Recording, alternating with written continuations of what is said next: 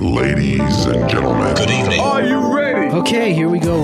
You're listening to the Deal Room Podcast. Join us as we bring you the inside scoop on business sales and acquisitions. Get across trends in the area and hear the industry's best recount their real-life tips, traps, and experiences. Now, here's your host, Joanna Oakey. Hi, this is Joanna Oakey here, and welcome back to the Deal Room Podcast, a podcast proudly brought to you by our commercial legal practice, Aspect Legal. Now, today we have part 2 of a 2-part series with Kobi Simmat from Best Practice. In part 1 of this series, we were talking all about Kobi's case study on how to build a business to sell. And of course, we were reflecting on Kobi's own businesses in relation to how it is that he is building them right now with a mind on their eventual sale. And of course, in the things that he is doing right now that will help to increase the value of that sale at exit. And here in part 2, we are focusing on the top pillars in the business to focus on in order to grow sale value. So buckle in. Here we go with part 2 of our 2-part series, all about a case study on how to build a business to sell. And so you talked about the 8 pillars in business to grow value. Can we dig into each of those really quickly? Absolutely. So there'll be brokers listening in, and you guys they're all pretty generic. It's like the Harvard, it's the Harvard levers, if you like. And I'll talk about a couple of meaningful ones, and then we can kind of sprinkle some others at the end. So obviously the first lever is profit. So these are the pillars, if you like, to drive value. Now, we as a team will help people identify these pillars and put projects or activity against these, set 90-day plans and get shit done. I apologize for swearing. It's kind of that, at a macro level, it's that. So profit, maturity of leadership team, because we want to buy a team and we want to have that team continue to be able to deliver that profit. Obviously, revenue, these are in no particular order. So, yeah, sorry, so coming back a bit, just the leadership team. Mm-hmm. This is something that I find many SMEs just haven't gotten on board with. So just very quickly, at what point should businesses consider getting in place their leadership team, and where do they start? Today. Love it. Today. So all of you. Let's talk about the pillars. There's 7 days in the week. Yeah. And I think there's 7 pillars to a business. So, marketing is a pillar. So you could work on your business, work on your marketing for 1 hour of one day, pick it, make it Sunday. Try and get an early-ish night on a Saturday night, wake up Sunday morning, think about kind of what's the messaging, where are our customers, stalk LinkedIn, whatever you need to do. So marketing, sales, and what's our sales process? So how do we kind of either generate leads, or the marketing generates the leads, but there's a place there. It's a grey line between marketing and sales. Then we can talk about finance. What's our business model? Are we positive cash flow, negative cash flow? Are we collecting our money before we serve our customer? We go into the coffee shop, we go to the cash register, we order our coffee, we pay, and then we stand in the queue waiting for our coffee. That's a positive cash flow business. Or do we do the service for the customer, give it, serve them the meal, give absolutely everything to them, and then we worry about whether they're going to get up and walk out without paying? So, we want to be focusing on finance. And then, there's all the dig right down. The accountants will love the bit about balance sheet and P&L and cash flow analysis and all that kind of stuff. So then we've got our customer service.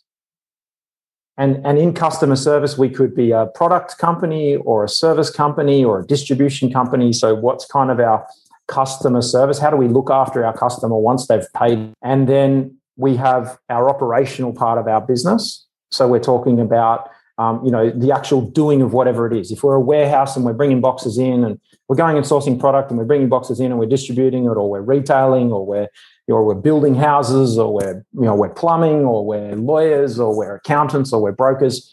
What's that kind of thing in the professional development and technical development in that space? We can start spin off, and this is where we can sprinkle into other sections. So here at Best Practice, we are very clear on people, culture, and capability. So it's about, we have a specific manager who is all about managing our competency, our capability, and our capacity, our professional development. We do a full day of professional development with the whole company once a month. I stop the whole company, 35 employees, sit and have a meeting once a month. Think about what that costs in terms of salaries and wages. Absolutely. But it's significantly accelerating us as a business because we all get on the same page. We do that. Now, a lot of the teams catch up, daily or weekly in little 5-minute or half an hour catch-ups. And then you can kind of talk about what some other elements of the business might be. There might be like an import part to the business, or there might be a product development or design part to the business. And then there's kind of advisory board part, which is the bookend at the end. It's like the seventh part, which is our strategy, our advisors, our mastermind. And mastermind, I think, is probably kind of, and I finished on this on purpose. Henry Ford coined the term mastermind. And right now, because of COVID, unfortunately, that word has been, it's kind of getting a new meaning. But let's go back to the original meaning of mastermind, which is acquiring branches of knowledge and bringing them back to a single focal point, the trunk. Your organization, your company is the trunk, and you go and get masterminds. Bring your team in and bring in some of the accountants team and the brokers team and the process improvement, productivity improvement team, my team, and that form the mastermind, form the advisory board around your business. And businesses with a fully functioning advisory board of independent advisors that do two things, compliance and strategy, is important. And I see a lot of advisory boards that are missing, and this is something for the brokers and the accountants out there. It's great to set up advisory boards, but business owners are looking for accountability in terms of accountability and motivation toward their goals, not legal accountability. That's what the lawyer's part is doing. I'm a business owner. I'm looking for someone to inspire and motivate me. I'm looking for someone to kind of prompt me to come up with ideas, to come up with strategies, and then hold me accountable to the kind of goals we set for ourselves. And if you can have an element to your advisory board that does that, that will give you significant acceleration. Love it. And when did you establish an advisory board in your business? So we had a couple of goes at it. I'm 46 years old. I've been running an advisory board now for probably about 8 years. And when I was, 38 years old, I was dysfunctional, energetic entrepreneur who just wanted everyone to say yes to me. And so I tried, and I think the guys that I had, I didn't choose the right talent at the time. And perfect practice makes perfect. Yeah. So it's not about, don't let perfect be the enemy of done. Yeah. And so I had a go at it. We had a few people come in. They had agendas. They had selfish agendas around what they were trying to achieve. A couple of them was literally just to make money being on an advisory board. No intent to actually add value. When you ask them, they said, I'm here to learn and this is great. I'm like, hang on a minute, I'm paying you $4,000 a session. So I'm not here to teach you, you're here to motivate. So kind of 8 years ago, but I think we really started to get some traction about 5 years ago. And the advisory board is really fully functioning. We meet every 8 weeks. It's going really, really well. There's 2 key people, and occasionally we bring in a guest, and the 3 of us kind of sit there, and it's fully functioning in our organization. They are not here in Australia, in quotes, disclaimer, ASIC directors. I'm the ASIC director. They are independent advisors, and we meet independently, and they challenge me on budget and strategy. They challenge me on my goals. They're like, your goals are too delusional. Don't go communicate that goal. Don't go tell your team that goal. You're just going to switch them all off. Let's cool your jets, come back a bit, go tell them a different goal. Have the goal in your head and your dream, no problems. But cool your jets, go out, talk to the team, communicate something that's maybe a little bit more realistic and in their minds, correct, in the team's minds, right? Correct. Yeah, totally. And that's such a good point. Yeah.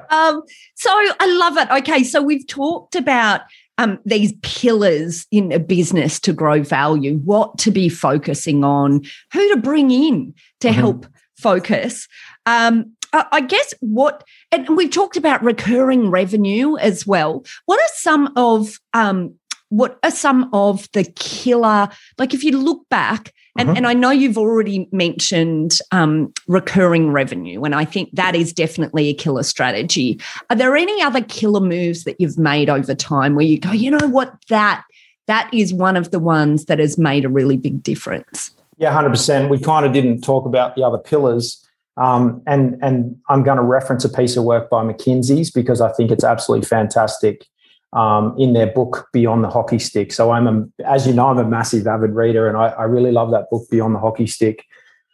In that particular book, and these are the killer strategies, and I want to give them the credit for this because I think it's that book that really unlocked this knowledge for me. I'd seen it and I kind of knew it and it was intuitive, but they gave it labels.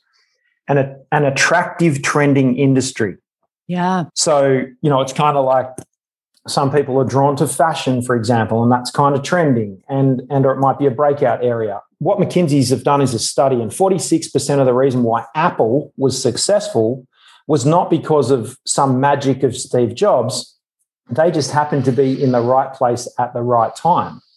And in the book, Good to Great by Jim Collins, it's pretty openly mapped out that Steve Jobs wasn't the level 10 leader that, Jim Collins talks about in his book, Good to Great. And he's got another one. I think it's called Built to Last. Or maybe that's a different author.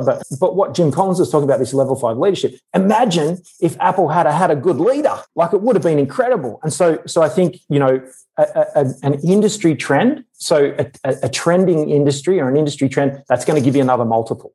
So if you're in a trending industry and you're in something that's happening now, and there's going to be businesses that are trying to grow, and we're going to actually try to beat the trend of the industry, we're going to grow by acquisition in a trending industry, they're going to accelerate quicker. So you want to be thinking in your 12 to 24 month strategy, what's happening in our industry? Is it declining? Is it growing? Is it trending? Is it about to break out? What's happening? And get clear on the data around that.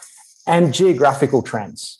We had one of our businesses in our group go viral last year because of the geographical trend of COVID and the global supply chain freeze. And we just happen to be a factory that has been limping along. It's an Australian manufacturer. It's a factory, I'm literally in that building right now as we record that podcast. Now, this business went mental last year because global supply chains froze. And we had a fully functioning factory with fast delivery times, with amazing equipment. And we were able to do deployments for some really big Australian retailers in 3 days. They usually wait 6 weeks for supply chain. There's a design phase, which is the same, but then actually from press go to fabrication, we were putting manufactured products on trucks 3 days after we were receiving the purchase order. So geographical trend is a pillar. What's happening geographically? So right now, I would suggest that professional services moving into regional parts of Australia is really important, because professionals are moving into regional parts of Australia because they can now work from home. And so I wouldn't be setting up a professional services business in Sydney CBD right now, because geographically, the clients that you might be servicing are moving to have their sea change. Thanks for the tips, Kobi. Absolutely. Get better at, in professional services, get better at this virtual environment and doing exactly what you're doing. You are doing exactly the right thing, because you can kind of tap professionals remotely. And we already discussed this. None of our staff went to our offices last year. So, it's got to be an attractive industry. You could look geographically. That's another pillar. And then your market research, product design, kind of sausage factory that's coming up with new products and services to sell new products and services to your existing customer base. If you can be a product company and solve the distribution, so you can also distribute new products and services of either your own or other people into your customer base, you become extra valuable, because a buyer is saying, well, I secretly have this product or service and I'm pretty confident I can sell it into that customer base. If you already proved that you can sell things into your customer base so they can buy you, then we just need they're literally buying a list of customers that are already profitable, and then they're going to pile in their products and services. It's going to make it extra profitable. And then that buyer will take your company from a multiple of, say, 5 as just an arbitrary number to 10. Yeah. And so they can actually, by bolting your business that you're thinking of selling up to their business, instant value is created. And there's lots of examples of companies being caught and pulled into the stock market, and then immediately their value jumps. So you really, I think we can have arguments and we can debate all day about what, the valuation pillars are. The valuation pillars are the pillars that the buyer prescribes. Yeah. And so then it's a case of saying, just like you do your customer analysis and you say, who do we seek to serve? I'm personally thinking about down the track, because it's my exit strategy, and I'm not planning on exiting anytime soon. But I'm consciously managing that number. Who would potentially buy this business? And I think for me, the indicator in terms of what I'm working on is I get tapped on the shoulder all the time for people. They're saying, hey, you're interested in selling. And so I'm not prospecting, but I get it's probably annually, and it's been annually for probably the last 10 years. Someone taps me on the shoulder, some really big organizations. We love what you're doing. We want to buy you. And then I look at them and I go, why do you want to buy me? And I look at it and I actually do a bit of analysis and I think, right, I can see what you value.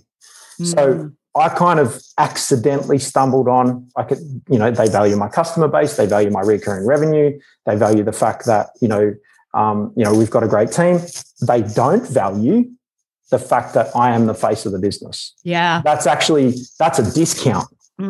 So I have been in this pendulum swinging phase of my life where I'm like the key man, then I'm not the key man, then I'm the key man. And so, and you will know, I understand it. I understand it, Kobi. So I'm really struggling with that right now because social media has made me immediately accessible. We have a really popular YouTube channel. I got couple 100,000 followers on Instagram, that kind of stuff. And I'm like, how do I, down the track, how am I going to divest this thing? And so we are literally doing a lot of marketing and social media to build the other brands using the magic that we have here in our team so that those brands get built independently and we can kind of, at a point in time where we think they can add a lot of value to another company, we will contribute that value to that company. I love it. And I just want to go back to some of the pillars you were talking about. So you talked about, are you in an attractive, trending industry? And I think that's a great question and fascinating hearing the research that you're talking about. But for many businesses, their answer to that will have to be no, right? Because, of course, there's many businesses that we know aren't trending.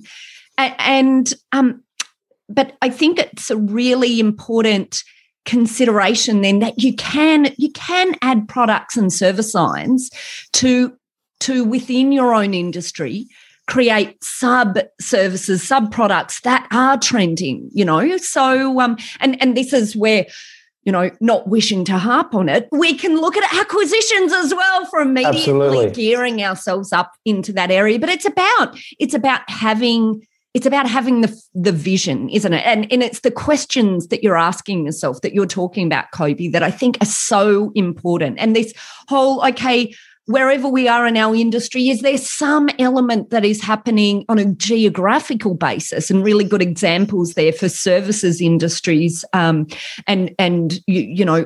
outer city locations.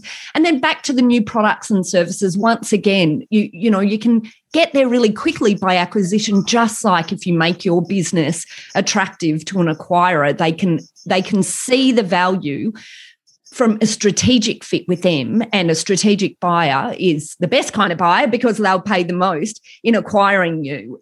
So I guess just to round this out, what are the top 3 things that you focus on and that you think business owners should focus on, and how do they do that?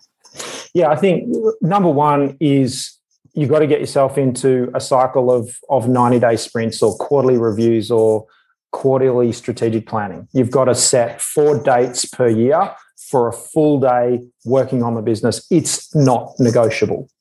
It's really easy to go, I don't want to do that strategy. I've got a customer, I've got to do a proposal, I've got a problem, I've got to pick up the kids from school, whatever. Discipline is what gets someone to the Olympics.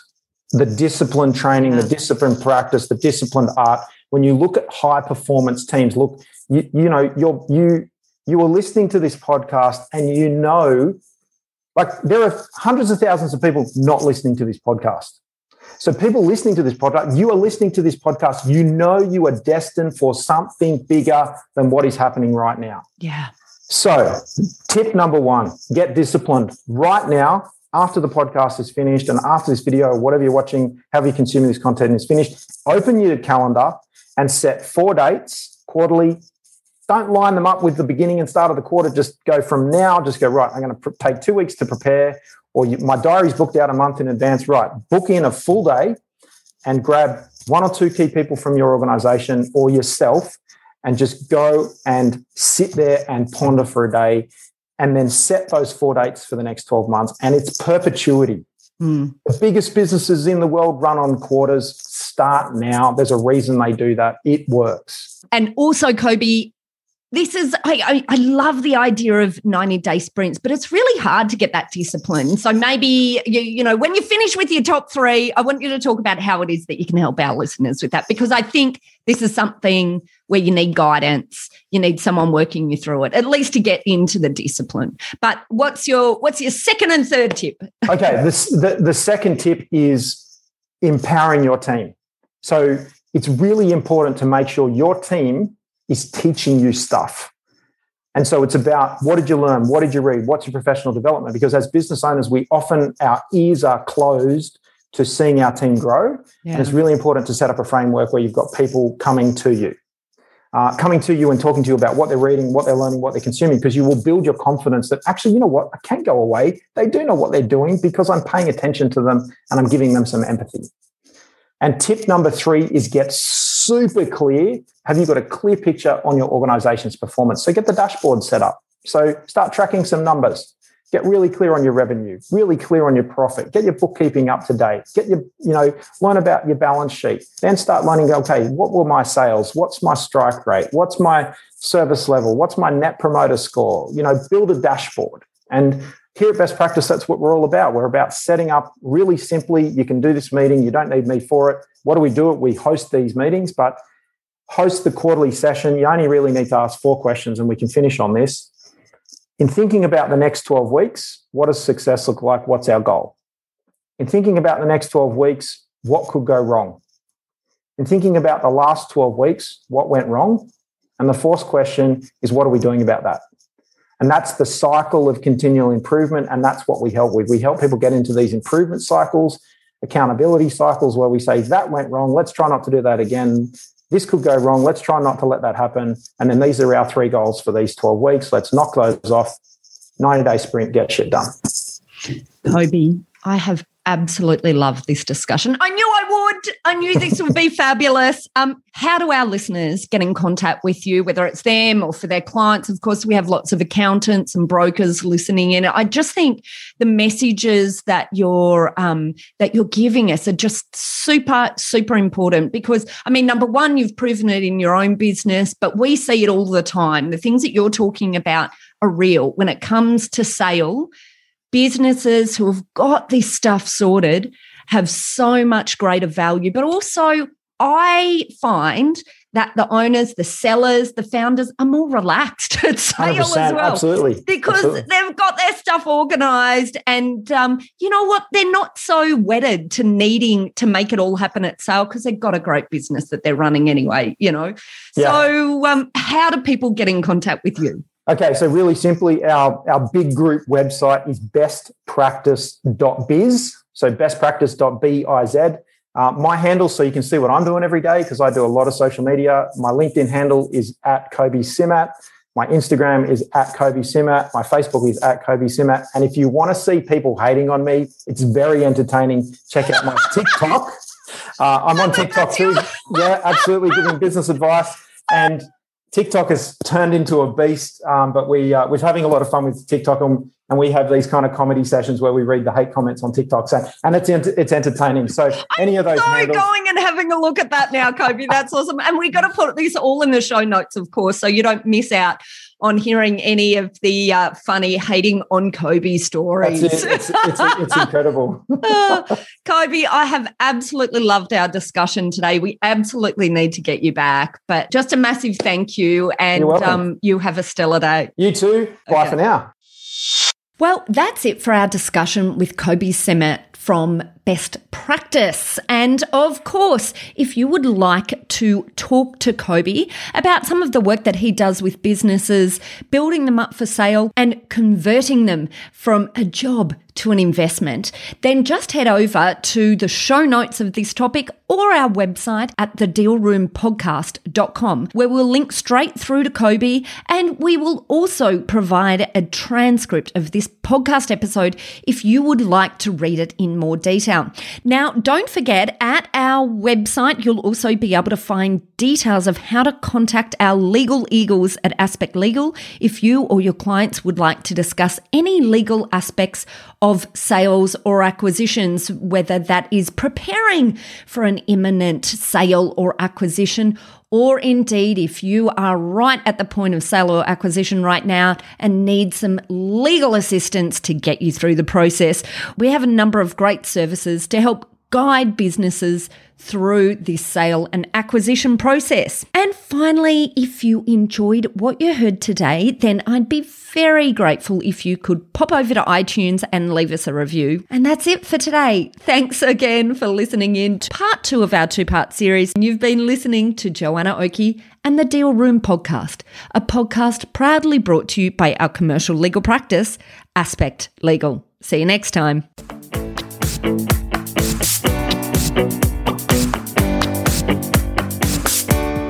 Aspect Legal has a number of great services that help businesses prepare for a sale or acquisition, to help them prepare in advance and to get transaction ready.